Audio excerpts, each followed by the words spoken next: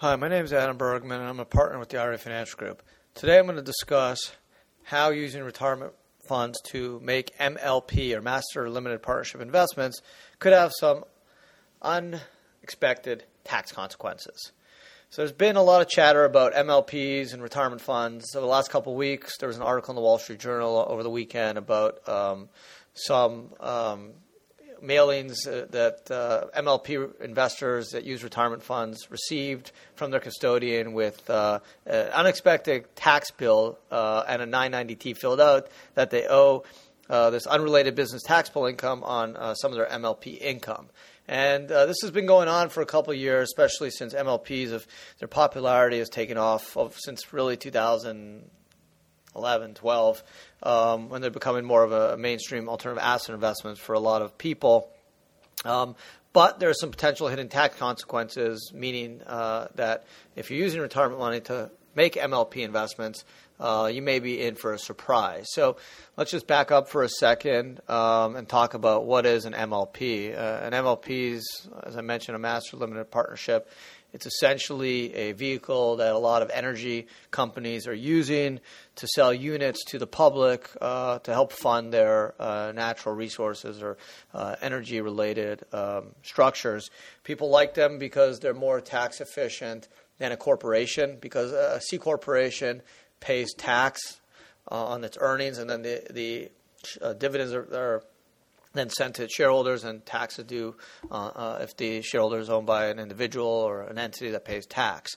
So a corporation isn't the most tax-efficient vehicle, whereas a partnership is more tax-efficient because the beauty of a partnership is it's a flow-through entity, so there's no corporate tax, and the tax just gets paid at the individual level. But MLPs are able to take advantage of some really interesting rules that forces them to pay out close to 90% of all their earnings, and because of the fact that there are very extensive write-offs, depreciations that they take to really finance and develop these natural resource projects, they end up returning a lot more cash than they're actually paying out in profits.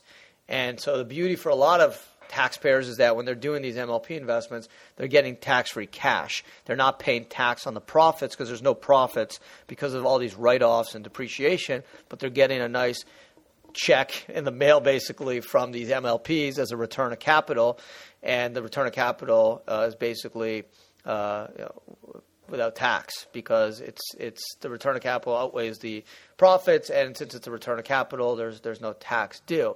And this makes, obviously, MLPs very attractive for a lot of investors. It's very tax efficient. High net worth people really enjoy it because it's very tax efficient. There's definitely some complexities. You get K-1s. You usually have to extend your tax return filing because the K-1s usually come late. But you do get preferential treatment. You end up owning units. You could own publicly traded MLPs, so you obviously it's a liquid asset. And people like them because you get exposure to the energy markets. They're seen as providing really good services. But again, the downside is you are getting exposure to energy, and in 2015 that hasn't been a very good thing. A lot of MLPs are down 20% plus this year. They've been up over the last 2-3 years, 30-40% each year. So it's been a little bit of a step back this year, but overall it's been a good investment for a lot of people. But when you add in the tax efficiency of a return of capital and the tax treatment, the fact that there's no tax in many cases, and then future there will be tax down the road when there's profits or capital gains if the units are sold. But you defer a lot of that tax because you're getting return of capital up front because of all these depreciations and deductions. There's not a lot of profits, so you're not paying tax on profits. You're just getting cash back because the MLP has to return the capital based off its requirements. So that's the advantage of the MLP. If you're a regular taxpayer, an individual, you're liking the MLP because of potential exposure to energy, you like the business model, and you like the return of capital. Now, let's talk about retirement accounts, since that's what we're really interested in. Unfortunately, for a retirement account, there is some tax issues. And when I say issues, I mean that a lot of people don't realize that there's something called unrelated business taxable income, or UBIT or UBTI. And UBTI is really triggered 3 instances. One, if you use margin to buy stock, which this isn't relevant. Use a non-recourse loan to buy an asset like real estate.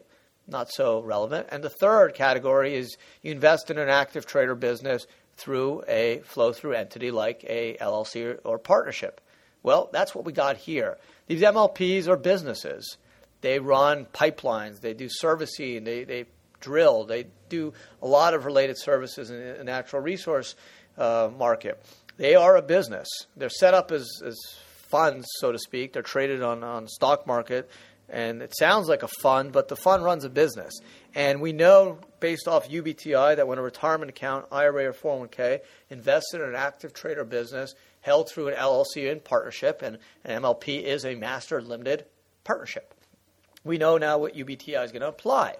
So we then know, based off the rules under 512 of the Internal Revenue Code, that if UBTI applies, and applies if there's more than $1,000 of this unrelated business taxable income for the year, we got to deal with this UBTI.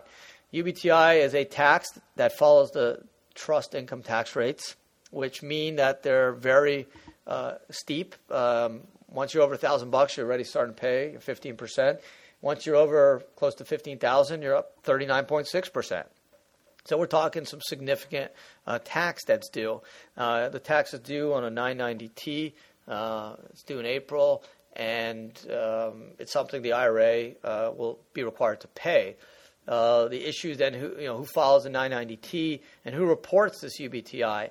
The issue is a lot of people don't know that UBTI applies because when you invest in these MLPs, you get a K1 at the end of the year. Now, the K1 has to tell you there's UBTI, so it has to be in box 20. There's a code for UBTI, V usually, Victor. And that will tell you there's UBTI. Well, some people don't look for the code. Some accountants don't even know what it means. Sometimes the income's not there because the fund or the custodian may not understand how it works, or the fund may not know it's a retirement account. Whatever the reason is, a lot of this is going unreported. I get questions all the time. What do I do? I think there's UBTI. I mean, you got to contact the IRA custodian, let them contact the fund if you have to, get some information. They file the K1, so they'll have more information. But it is your responsibility as the IRA owner to take care of this problem. So it's a tax the IRS expects. It's your responsibility as the IRA holder, and you need to pay it if it's due. So for a lot of people, MLPs are great investments if you're an individual. But if you're a retirement account holder, not so great. Now, there are alternatives. There are some MLPs structured as corporations, so you get around this UBIT. It's not as obviously tax efficient, so maybe there's not so much growth in it because at the end of the day, more people are going to want to get into the MLPs because there's more individuals out there than retirement accounts investing. But if you want to have a taste of natural resource industry, MLPs are a way. You could also obviously do mutual funds or ETFs, which you may not have. You probably aren't going to have UBTI if they're invested through corporations. So again, MLPs really attractive. You get exposure to a really hot industry, maybe not so hot in 2015, but overall an emerging natural resource industry. Usually these MLPs are run really well. And for individuals, you're getting great return of capital. You're not paying a lot of tax on profits up front. You are down the road going to have to, but at least you're getting that deferred. You're getting cash for no tax. You're getting a good asset, and people like them, and they're very popular. Not so much, again, 2015 because they're down 20% plus, most of them at least. But it's definitely becoming more of a popular alternative asset investment for many people. But if you're using a retirement account, again, beware of UBTI. Ask about it. Ask the fund. Look at the prospectus. If you're getting a K1, read the K1. Look at box 20. It's on the bottom. See what it says. If there's a V there for Victor, look into it.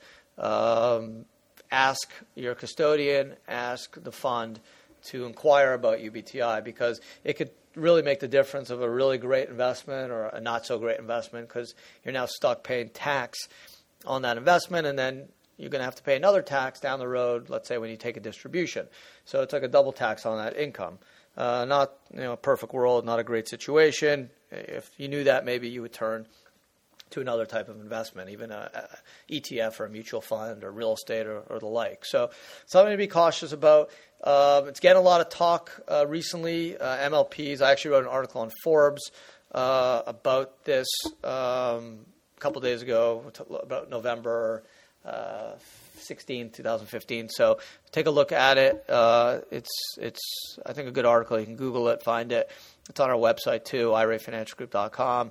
If you have questions about MLPs and taxation, UBTI, contact me, Adam B, ADAM, B as in boy, at irafinancialgroup.com. You can call us 800-472-0646, 800-472-0646. Again, I hope you found this podcast helpful. And until next time, thanks for listening.